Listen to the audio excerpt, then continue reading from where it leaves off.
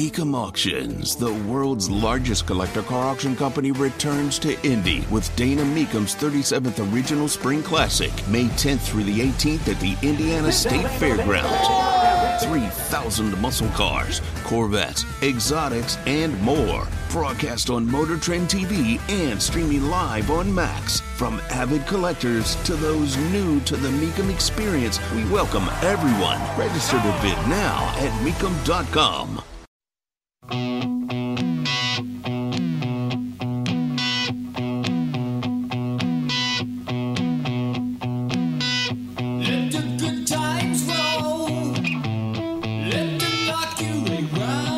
Some people look at Fani Willis on the stand and say, that's a strong woman. Some people look at Fani Willis on the stand and say, what the hell am I looking at? There is a massive cultural divide here. And one that will start asking the question, I think if they are honest, yeah, but is there a right and a wrong?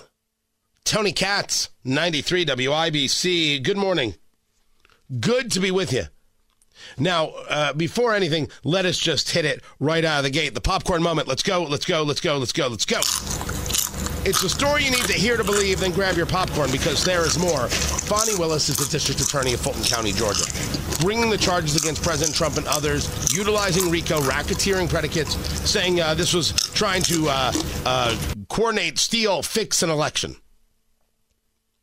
Well, it turns out she hired her lover, Nathan Wade, to be the prosecutor, paying him more than she would have paid other people. He was then paying for vacations that they both took, and she was allegedly paying him back with cash. There is a level of improperness here that cannot be described because of what looks like is money laundering. That's my take. Not a legal expert. My take. I did, however, watch 4 episodes of Night Court, so I think I've got a basic understanding of the law. You pay a guy more than anybody else would have been paid.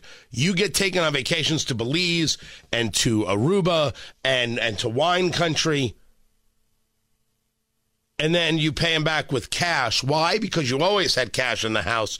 Your father always told you to keep cash in the house. And besides, the cash that you gave Nathan Wade, it wasn't that serious. Hold on a second. There we go. Same with Aruba. You don't know where that cash came from either, right? Ma'am, you are mischaracterizing my testimony greatly. I'm not going to allow you to mischaracterize my testimony. I know that I keep money in my house. The amounts of money I gave Mr. Wade, it was never that serious. I don't think I've ever handed him more than $2,500 in a reimbursement. So we're not talking about $20,000 in cash. I don't have $20,000 in cash right now. The most I ever gave him, I know I gave him $2,500 when we went to Belize, because we went to one hotel and then we went to a second hotel. That $2,500 I actually gave him while we were still in Belize. I know that the Aruba trip, the one that you described with his mom, I think I gave him about $2,000 for that trip, for like total. His mom went to Aruba with you? The Aruba trip. So I consider that to be one trip. So we got off of a cruise ship and then we went to Aruba, which is why I cannot remember is that the time that we had to stay in Miami to wait for the flight for Aruba. So I consider that one trip, that we didn't like come back to Atlanta and leave. We flew down to Miami. We got on a cruise ship. We spent a couple of days with his mama. We came back to Miami. When we came back to Miami, either that day or the next day, we flew to Aruba. We spent a few days in Aruba and we came back. That was really one trip. Even though we went 2 places, it was one trip.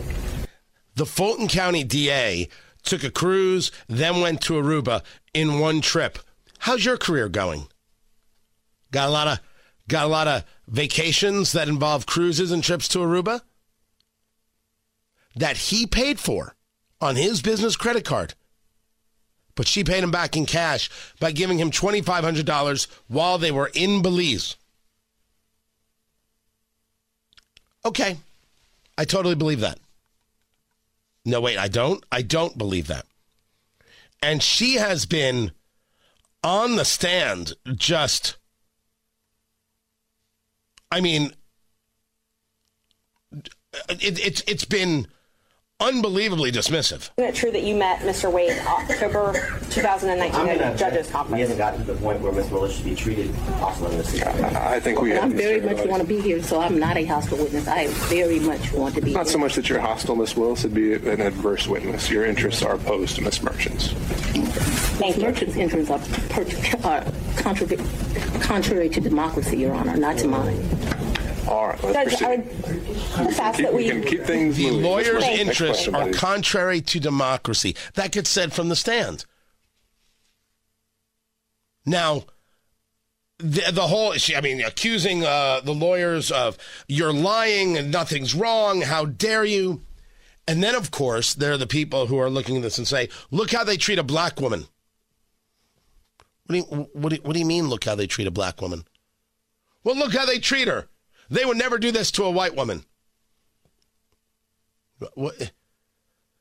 Fani Willis is the district attorney. Fani Willis was involved in a sexual relationship with the guy she hired to be the prosecutor.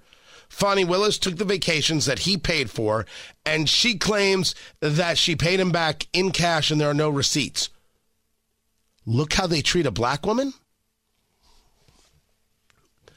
That is, of course, going to be the thing that you hear all weekend long. I think there is another question. The responses from Fani Willis will entail, when she's off the stand, look at how they treat black women. As if somehow no question can be asked because of the color of her skin. The question itself is proof of the bigotry. Well, I don't know if that's a cultural divide or if that's a political insanity. Because I got to hope it's a political insanity. Because if that's a cultural divide, whoo, we're in a rougher spot than I thought. But so we understand this testimony yesterday. And so we understand where I'm at. I would call this money laundering. That's me. You pay a guy. He then provides you with services, this case vacations, and you make a claim that you paid him back in cash. No one ever got paid back anything. No receipts, no nothing. You paid the extra, then you got the kickback. Now, maybe it's a kickback. Maybe it's money laundering. I'll leave that to a lawyer. What I know is I'm pretty sure that doesn't pass any smell test for legality or for decency. That's the issue. Tell me I'm wrong.